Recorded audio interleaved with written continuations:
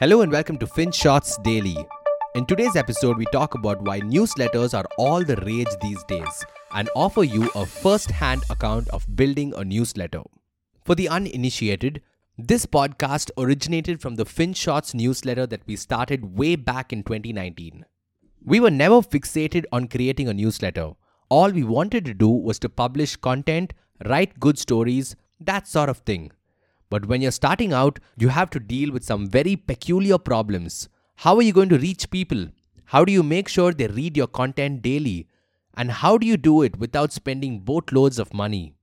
If you're the optimistic kind, you would say something like, build an app and ask people to download it. That will do the trick. But consider the amount of friction you would induce if you went down that route. When nobody knows who you are, people aren't going to download your app. That will just stymie growth. Besides, building an app isn't exactly an inexpensive affair. If you want to make sure it's decent, you will likely have to spend a fair bit of money and some time weeding out the bugs. A more inexpensive alternative is to make a website and promote your stuff on social media. This is definitely cheaper and less time intensive. However, if you want to build a loyal audience with a reading habit, this sort of strategy falls flat on its face. So, you need something else. Something that is easy to create, easy to adopt, and easy to use every day. Any option comes to mind? Email. Building an email newsletter isn't very expensive at all. In fact, if you're using an off-the-shelf solution like Substack, you could be up and running in a few minutes. More importantly, user adoption is near seamless. The only thing people have to do is submit their email and voila, they're a subscriber. And once that's done, they will start receiving your updates on email every single day if that's what you wish. In fact, they will likely see the updates as well because most people open their emails at least once a day. It's the most affordable solution for an up-and-coming content company that aspires to build a loyal audience with a reading habit. So, you shouldn't be surprised that newsletters are in vogue. But why are they in vogue all of a sudden? What's with the timing? Well, there's a rather simple explanation here. If you haven't noticed yet, there's a Cambrian explosion of content. YouTubers, Instagram influencers, LinkedIn gurus, they are everywhere. Today you can use content to build a brand and create a business empire if you are industrious. Gwyneth Paltrow, the American actress, started Goop as a weekly newsletter back in 2008. In 2021, Goop is a multi-million-dollar lifestyle company. And it's not like you have to build your own brand. If you've got a sizable audience, you can promote other brands and make money without taking on any liability. Think FinShots. We have been in this business long enough to know the kind of money fintech companies are willing to pay to reach our audience. And let's just say it's decent money. So it's not just a newsletter thing, it's a content thing. Affordable internet, smartphone penetration, and social media platforms have offered content creators more ammunition than ever before. And newsletters, well, they're just a consequence of all this activity. Having said that, however, newsletters aren't always going to work to your advantage. If you're going down this route, remember, your content has to do all the talking. You can't use your personality. You can't use your charm. You can't use a whole lot of what comes naturally to you. Words will have to do your bidding, and it can get difficult at times. Which kind of explains why there are more Instagram influencers out there compared to people working on newsletters. Also, if you're distributing your newsletter on email, then there is this other constraint.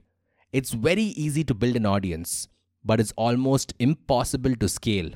Think about it. When you publish content on YouTube or LinkedIn, the platform may choose to bump up your post and help other people discover your stuff. On email, that can't happen. Sure, you could choose to publish your article on a website and then promote it on social media, but it's not the same thing. So if you ever hit a roadblock, then that might be a sign you have outgrown the whole newsletter phase. Finally, there is the monetization problem. If you're running a newsletter as a side hustle, then you could make decent money by running ads. But if you're thinking of building a content business with a sizable team, then newsletters won't cut it. You will have to make more money to sustain operations and you will have to diversify. You may have to go app only and dabble with social media. And if you're seeking more eyeballs, then you may have to push out more content. On newsletters, this is tantamount to spam. On an app, It's an extra notification. Bottom line, if you're aspiring to build a company on the back of a newsletter, it's not always going to be smooth sailing. So why are we doing it? Why is FinShot still running a newsletter if it's so terrible? Is this a devious ploy to dissuade others from adopting a similar strategy? No, it's not. We don't just run a newsletter. We have an app, a website, a decent social media presence, a podcast, and we may even dabble with YouTube soon. Also, we are not just a content business. In fact, we make most of our money selling and simplifying insurance. It's a product that's been in the works for about 6 months now, and it's shaping up quite nicely.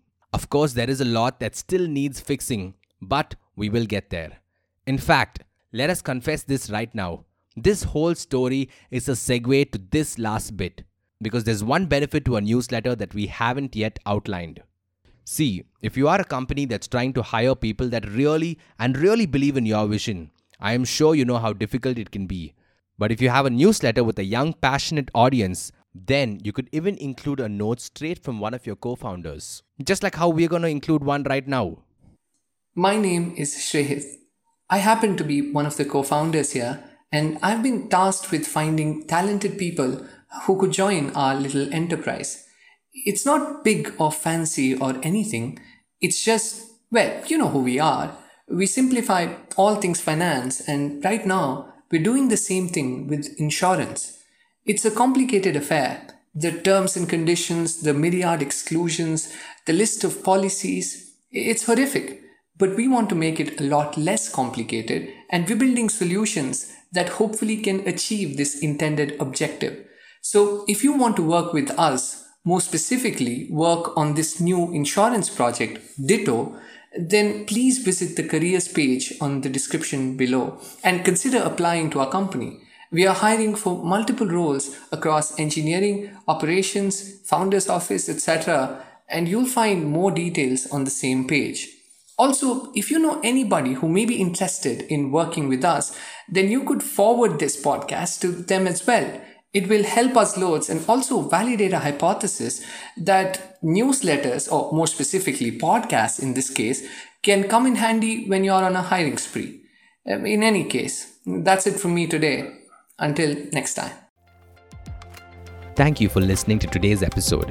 FinShots Daily is available on a bunch of streaming platforms such as Spotify, Apple Podcasts, and Google Podcasts. So make sure you follow us on your favorite podcast streaming platform. Until next time.